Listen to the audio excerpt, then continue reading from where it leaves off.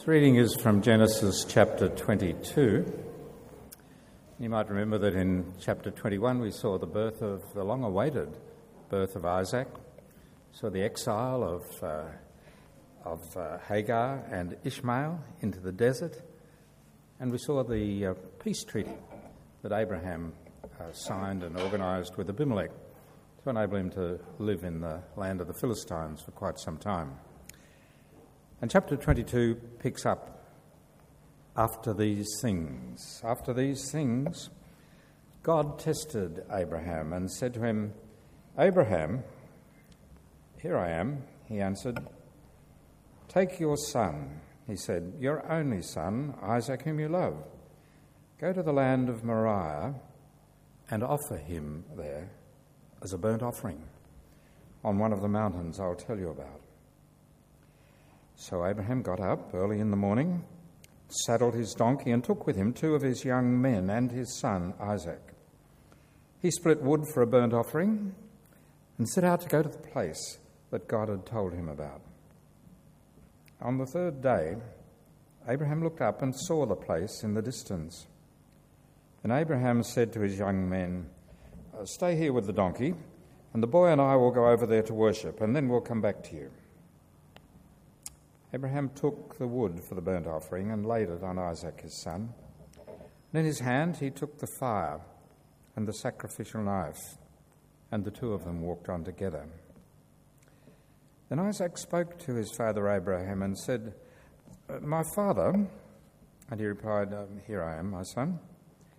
And Isaac said, "The fire and the wood are here, but where is the lamb for the burnt offering?" Abraham answered, "God himself will provide a lamb for the burnt offering, my son." And then the 2 of them walked on together. When they arrived at the place that God had told him about, Abraham built the altar there and arranged the wood. He bound his son Isaac and placed him on the altar on top of the wood. And Abraham reached out and took the knife to slaughter his son.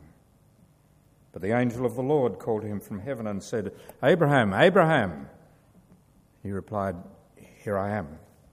And he said, "Do not lay a hand on the boy or do anything to him, for now I know that you fear God, since you have not withheld your only son from me." Abraham looked up and saw a ram caught in the thicket by its horns. So Abraham went and took the ram and offered it as a burnt offering in place of his son. And Abraham named that place, "The Lord will provide." So even today it is said, "It will be provided on the Lord's mountain." Then the angel of the Lord called to Abraham a second time from heaven and said, "By myself I have sworn, this is the Lord's declaration, because you have done this thing and have not withheld your only son, I will indeed bless you and make your offspring as numerous as the stars in the sky and the sand on the seashore. Your offspring will possess the gates of their enemies, and all the nations of the earth will be blessed by your offspring, because you have obeyed my commands." Abraham went back to his young men, and they got up and went together to Beersheba, and Abraham settled in Beersheba. Now, if you can turn to the other end of the Bible, to Hebrews chapter 11, page 1106.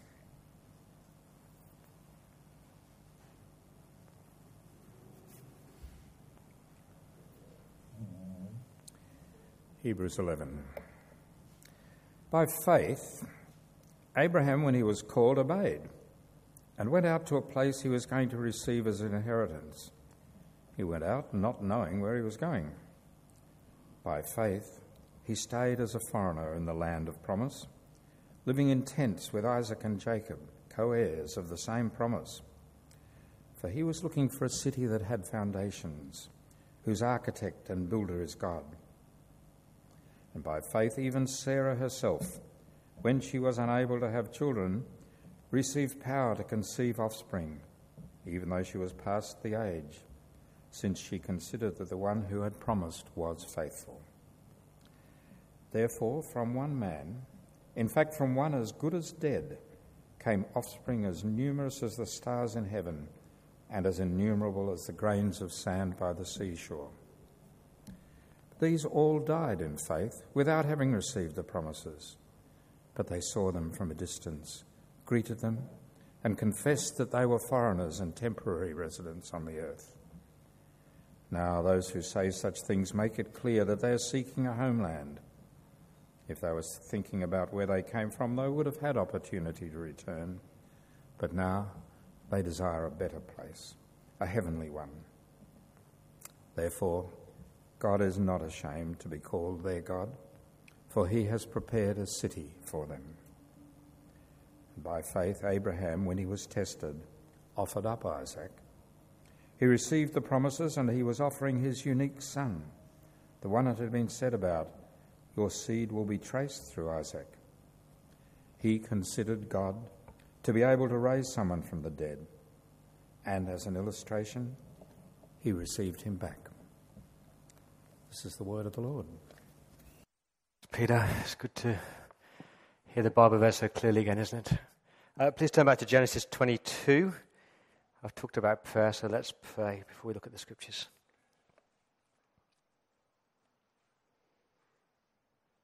Father God, what a privilege to meet together. Thank you for this place. Thank you for the scriptures. Thank you that you continue to speak to us. We really do want to be changed by your word tonight. We don't want to go back to our homes the same people that walked into this building tonight. Whatever we need to learn, please teach us.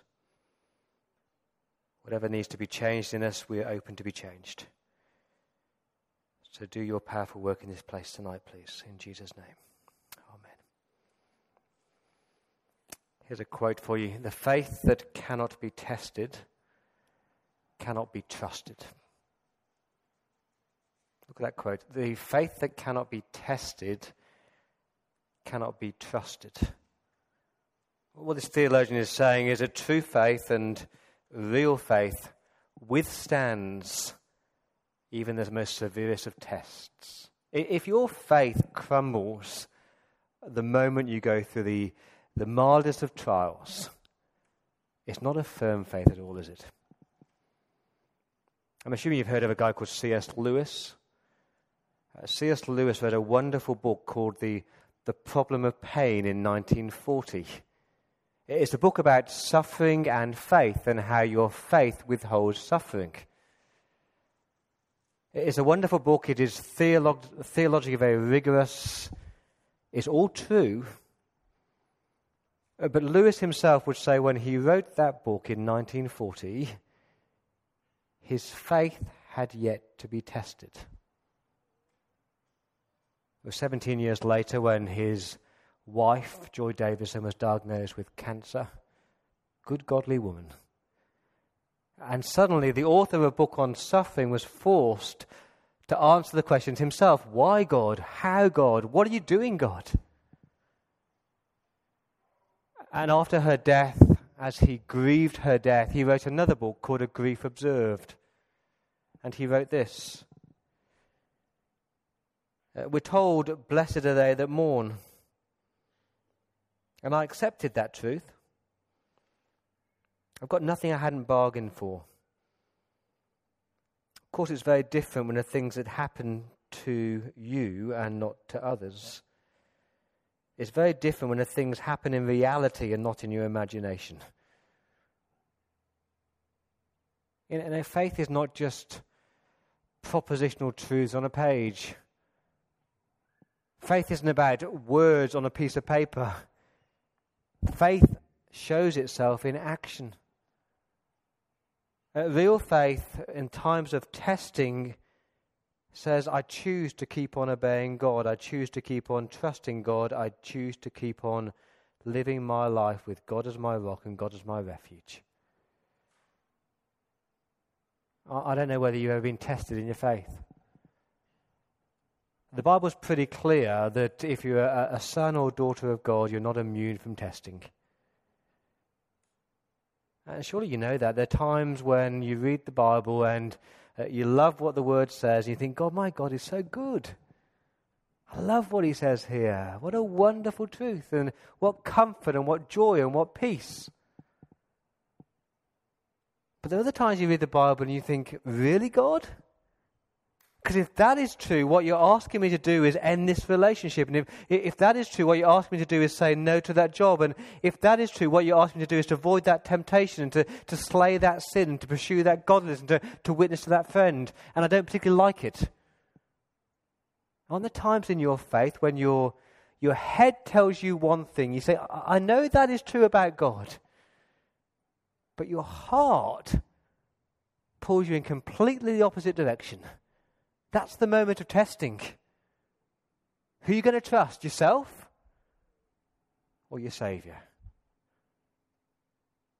And I don't think it's the major decisions in life where your faith is really tested. It's that daily decisions, isn't it? You wake up tomorrow and the next day and you're faced with a test. Will I take God at His word? Will I live God's way? Will I obey my Saviour? The faith that cannot be tested cannot be trusted. And in Genesis chapter 22, Abraham is severely tested by his God. Perhaps the most severest test of all. And the question is, will this great man of faith really obey God? Does he really trust God? Does he really take God at His word? And before we look at the passage tonight, let me just briefly sketch where we've come from. So Genesis chapter 12, we met Abraham, and God said to Abraham, leave your country, go to the land I'll show you. And what did God promise Abraham? A people, a land, and blessing. And Abraham obeyed. He went. Genesis chapter 15, that covenant is reaffirmed. And God says to Abraham, your descendants will be as numerous as the stars in the sky. It's a beautiful promise, a beautiful picture.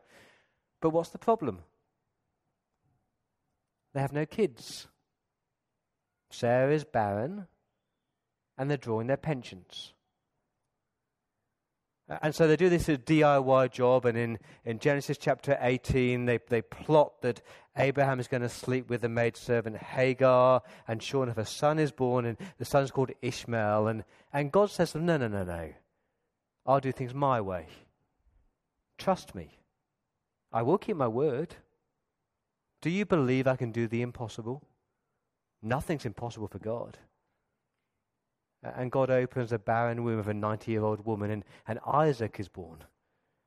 And Genesis chapter 21, Hagar and Ishmael expelled from the camp, and all the focus of the rest of the Bible is on one child. His name is Isaac. They're not in the land yet. They're not a nation yet, but you've got the child. You've got Isaac, and everything depends on him. And now read Genesis chapter 22, verse 1. God tested Abraham and said, Abraham, here I am, he answered. Take your son and kill him. Really, God? You can't be serious, God. You cannot be asking me to do that, God. I know you're God, but this is crazy. God's quite polite in verse 2. Literally, the Hebrew says, please take your son and kill him. Isn't that nice of God to say it nicely? Do you feel the pain of verse 2? Please take your son, your only son, Isaac. I'm not talking about Ishmael. Take Isaac, the son whom you love. Of course, Abraham loved his son. He loved him deeply. He cherished him.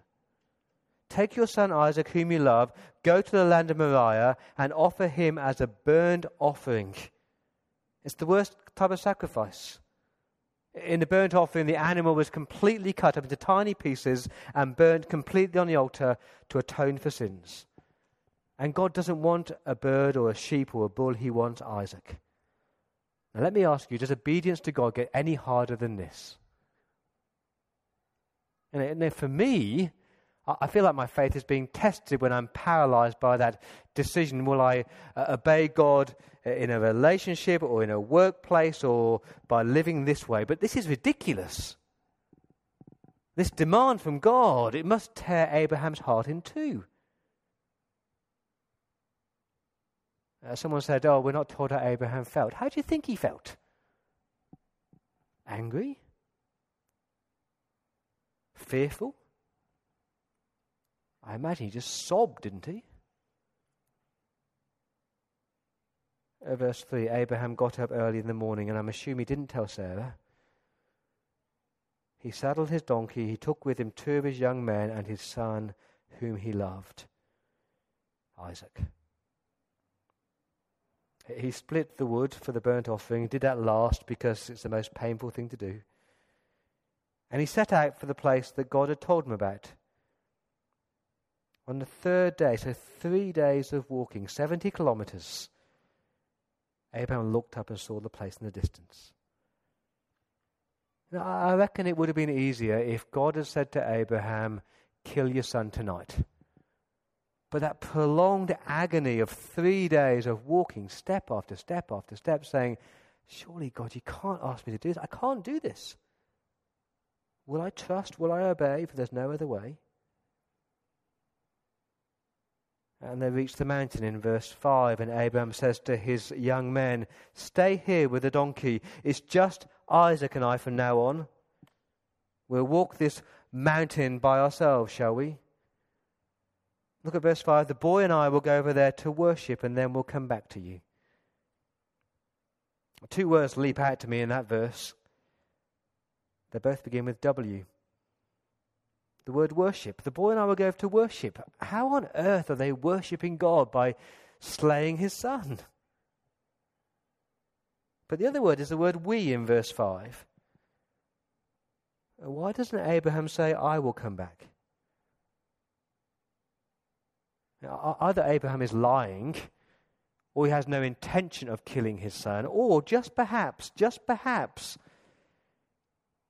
Abraham believes that somehow, miraculously, he will come back with Isaac, because God will provide. You're supposed to feel the pain in verse 6. Abraham took the wood for the burnt offering, and he laid it on his son Isaac. Now, please don't think of a little boy. Abraham is probably in his late teens, early 20s by now. So Isaac carries wood on his back, the same wood he would soon lie on, like a condemned man carrying his own cross. And the father has a sacrificial knife. It's a horrific picture. Abraham and Isaac, step after step, climbing the mountain, the executioner and his victim, led like a lamb to the slaughter. And Isaac breaks the silence in verse 7. See the intimacy? Daddy, he says, here I am, son. Daddy, the fire and the wood are here, but Dad, where's the lamb? Where's the lamb for the sacrifice? It's a poignant question, isn't it? Do you think Isaac knew? Do you think Isaac knew that he was supposed to be the sacrifice? If he did, it's a willing sacrifice, extraordinary obedience. And Abraham's response is even more extraordinary in verse 8. This is a statement of faith. God himself will provide the lamb, my son. Now, either he's lying or he believes. I don't know how God will do it. I don't know when God will do it, but I trust God to provide. And they reach the place in verse 9, and Abraham gathers rocks and he builds an altar. Don't know how long that took him. And then he arranges the wood. He binds his son in verse 9, hands and feet.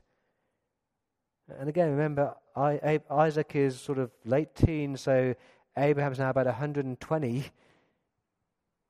Isaac could have run away. He could have fought his dad, but he was willing to be bound. And they laid him on the altar. And this is the moment of tension. Verse 10. Abraham reached and took out the knife. Look at the word. To slaughter his son, the son that he loved. If you Google Abraham and Isaac and look for pictures, you won't find a picture of Abraham looking at his son. He can't do it. His face is turned away. Knife in the hand. And I imagine that the tears are just streaming, and the heart is pounding, and the lips are praying, please God, please God, please God, I can't do this, God. But he's willing. And we're not told how long the knife was poised there. How long did this test go on? But, verse 11, the angel of the Lord called to him, Abraham, Abraham, do not do it. Don't lay a hand on the boy. Now I know that you fear me. Now I know that you honor me and you obey me and you take me at my word. Even when I ask you to do the most gut-wrenching thing, you will do it. It's fascinating. The word for God in verse 11 is the word Yahweh.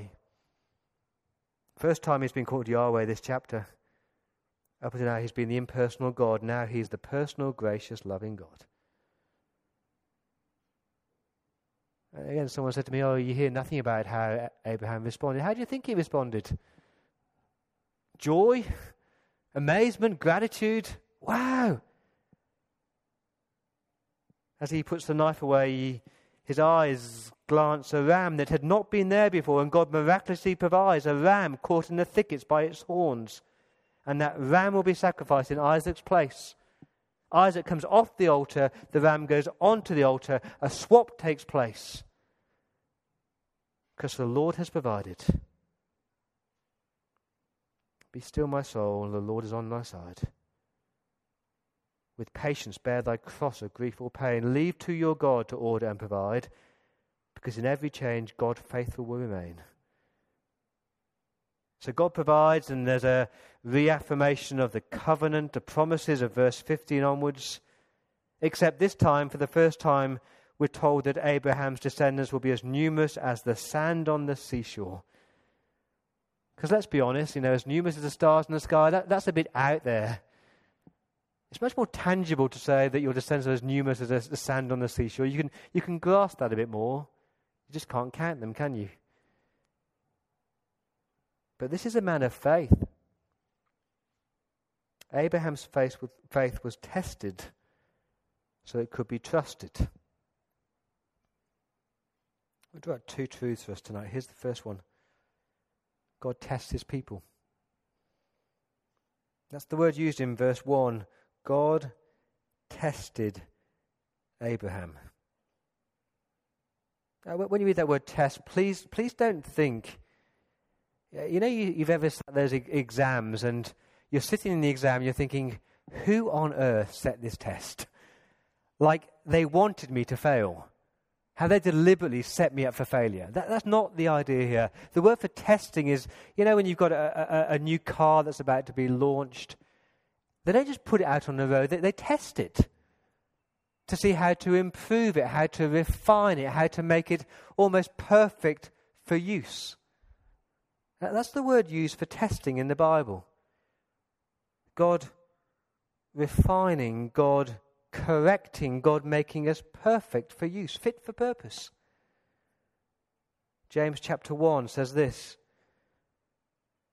Consider it pure joy, my brothers and sisters, whenever you experience trials, knowing the testing of your faith, same word there, testing of your faith, produces endurance. And endurance must complete its work so you may be mature and complete, lacking nothing. If you want to be complete in your faith, mature in your faith, God will often use testing. If you don't believe me, read your Bibles. Remember God's people, the Israelites in the wilderness? What did God do with them then? He tested them. Deuteronomy chapter 8, verse 2, remember the Lord your God, he led you on the entire journey for 40 years. That's a long test, isn't it? Why did God do that? He might humble you and test you to know what was in your heart, whether or not you would keep his command and obey him. He humbled you by letting you go hungry. He let you go hungry and then he gave you manna to eat. That was the test. They had no food, they had no water. Of course God could have provided. He could have provided in abundance. But God chose to test them. He said, I'll give you manna from heaven for today, but just gather enough for one day, and then the next day, and then the next day. I'm going to test you to see whether you're going to obey me every day. I mean, you pray, give us today our daily bread. Do you believe that? God just provided enough for today. Remember how God tested Job? That was a test, wasn't it? Took away his kids, possessions, health. It's a beautiful verse at the end of Job. I think this is a key to Job, actually. Job 42, verse 5. And Job says, before my ears had heard of you, and now my eyes have seen you. Think about that. Before I went through this test, my ears had heard about you, God, and I knew about you. And of course, I had a personal relationship with you, but it's almost like at the end of the test, I can actually see you face to face. I'm much more intimate with you now, God. And if you talk to Christians who have gone through severe testing, they will talk about how they're much more intimate with their God at the end of it. This is a test of faith. Because Abraham claims to believe all these things about God. Abraham claims to believe and trust that God can do the impossible. He's seen God do the impossible. He's seen God open a barren womb, but he didn't do anything then. And he spent the rest of his life saying, my God can do anything. I believe and trust that God can do all things. And it's almost like God said, okay, prove it. Let's see, shall we? Do you believe I can bring life from the dead? Does God ever test your faith in that way? You read something in the scriptures and you say, yeah, I know that is true, but do I really believe that? Let me speak a bit personally. Like, often I feel like the psalmist in Psalm 32, where my sin weighs heavily upon me. And I've done the wrong thing. I've hurt people and I've hurt my God and I'm guilty and I feel the weight of my sin. And you open the scriptures and you read the scriptures that says, come to Jesus and he washes you clean, he forgives you completely. And it sometimes seems a bit too easy. Do I really believe that in God's eyes I'm totally forgiven, I'm set free? Yes, I do. Take him at his word. Through the darkest times of my life, when I read the scriptures, God will never leave you or forsake you, it sounds so trite, doesn't it? And you feel all alone. Where are you, God? Test of faith. Is he really there with you? Of course he is. Abraham's faith was tested quite severely. But he did believe God. You see that in verse 5. We will come back to you. I don't know how, God, but God can do it. Verse 8, God himself will provide. He's not saying he won't sacrifice Isaac. If you read the book of Hebrews, as we read to us tonight, Hebrews 11, it explains that Abraham considered God able even to raise someone back from the dead. If God was going to ask him to kill his son Isaac, then God was more than capable of raising him back to life again. That's amazing faith, isn't it? It's a test of faith. It's a test of obedience. Because it's one thing for Abraham to say, yeah, of course I believe that God can raise the dead back to life. And God almost says, prove it. Show me. Top tip for reading your Bibles: if the New Testament refers specifically to an Old Testament incident, that's how to apply the chapter. And James chapter 2 quotes this and says this. James chapter 2 verse 20. Foolish man, or literally stupid person, are you willing to learn that faith without works or deeds is dead, is useless? Wasn't Abraham our father justified by his works, by what he did when he offered Isaac his son on the altar? See, his faith was active together with his works. And by works, faith was perfected. He wasn't right with God by his works, but his works, his deeds, show that he really did believe. It would be easy for Abraham to say, "Oh, I'm willing to sacrifice Isaac." It's really hard to do it. And it's easy for me to say, "I really believe that Jesus is all sufficient, he's all I need." The test is, do I act on that? Do I run to Jesus? Do I turn to Jesus? Do I find my security in him, or do I run to other things? It's easy for me to say, "Oh, I really believe and I trust that God hears my prayers and answers my prayers, and he loves to hear me pray." Prove it. How much time do I spend on my knees praying? It's easy to say, I know God loves church, and isn't church a wonderful place, and what a gift from God to gather together. And one thing to say it, but then prove it. Come to church. Share your life, share your struggles, share your joys, share your faith. Read the scriptures and it says, care for the poor and the needy. Prove it, do it. Bring some food. Don't just talk about it. Faith without works is dead, it's useless. This is a test of obedience. It's a test of love. What was the greatest commandment in the Bible? Can someone tell me? What's the greatest commandment? To love God above everything and everybody else. Love God above your family. Love God above your friends. Love God above your reputation or your popularity or your work. Love God above all things. Put him number one. I do wonder whether Abraham has started to idolize his son. Just a thought. Of course, Abraham should love and cherish and adore his son. Of course he should do that, but friends, we do not find our identity and our security and our purpose in anybody else but God. Do you love God above all things? Prove it. The dearest idol I have known, whate'er that idol be, help me tear it from thy throne and worship only thee. I don't know whether your faith has been tested. I do hope it has. Because the testing of faith means that your faith can be trusted. I want to be one of these people who just oozes, not just hearing about God, but seeing God and knowing God intimately. So God tests his people and God provides for his people. What did Abraham name the place? The Lord will provide, and how his Lord provided. What did God provide for Abraham? He provided a substitute. He provided a substitute for salvation. You can't read this story without your minds leaping forward in history. Where does your mind go? It goes first of all to Passover, doesn't it? Just a few years later, where God commanded his people to sacrifice their sons. And he said, I'm going to provide a substitute.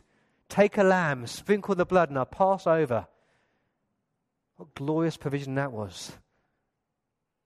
And then your minds leap forward to Isaiah 53, where the suffering servant is led like a lamb to the slaughter. And your minds must go forward to AD 33. You've got another son. The only son, the one and only son. The one whom God loved. Called to be sacrificed. And Jesus walked up Mount Moriah. Mount Moriah is the site of the temple in Jerusalem, the hill that Jesus walked up. And Jesus too carried the wood, an old wooden cross. And Jesus too was bound by his hands and his feet, and he wasn't bound to an altar, he was bound to a cross. And Jesus too was a willing sacrifice. And the Father himself, please don't forget the Father, the agony and the pain as the Father turns his face away. But this time there was no intervention, was there? This time God did not provide a substitute lamb because Jesus was the sacrifice. Jesus was the sacrificial lamb. Jesus was slaughtered in our place. Jesus was the burnt offering atoning for our sins. And that is the most miraculous provision of history, isn't it? You're sitting here tonight, like me, a rebel, being made right with God through God's provision of his Son. You're sitting here tonight, a sinner who's been saved by a glorious Heavenly Father who's turned his face away and sacrificed his Son. You're sitting here tonight, a wanderer who's been washed by the blood of his Son. That's the most miraculous provision. That's why we trust God. That's why we obey God, because he provided all we need.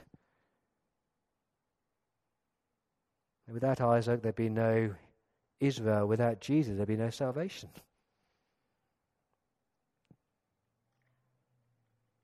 I wonder how Isaac felt as he walked back down the mountain.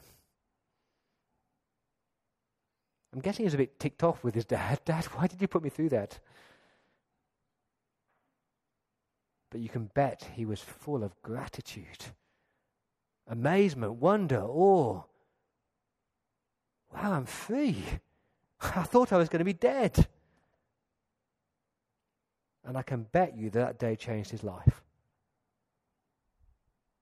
And if you're here tonight and you've said that Jesus died in my place, that I should be on that altar, but I've been set free, that you must live your life one of gratitude and awe and wonder. It's got to shape you and define you. What a miraculous provision that is from your Heavenly Father. What did it cost him? I bet his tears flowed as he sacrificed his Son for you. If you are here tonight and you've never turned to Jesus, and there will be some, you've got to understand the cross. You've got to understand how much your Heavenly Father loves you, that he willingly sacrificed his only Son for you.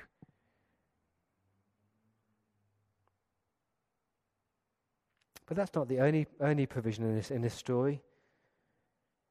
Yes, God provides a substitute, but also God provides his presence.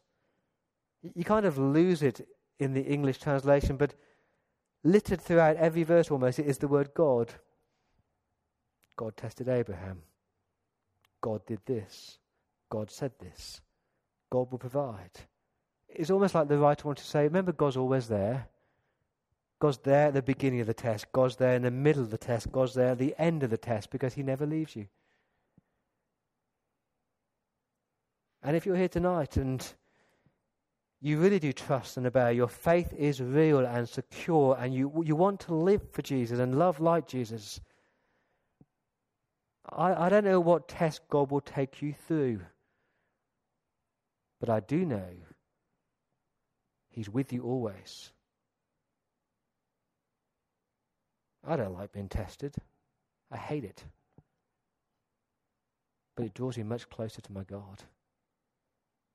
It throws me again at the feet of my Saviour. And it forces me. It forces me to make the choice. Will I really trust and obey? Because there's no other way. Let me pray.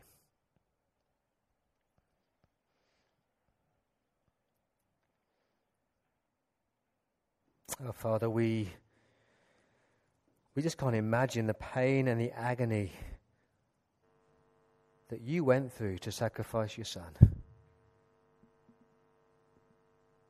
And to think that you did that for us. You saw us.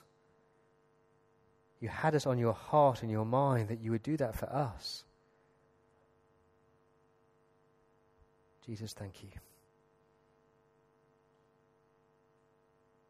Father, we don't like some of the circumstances that you put us in and the choices that you force us to make, and sometimes our head and our heart pull us in totally opposite directions. But Father, please make us a people who do the right thing, who trust you, who obey you, who put you number one.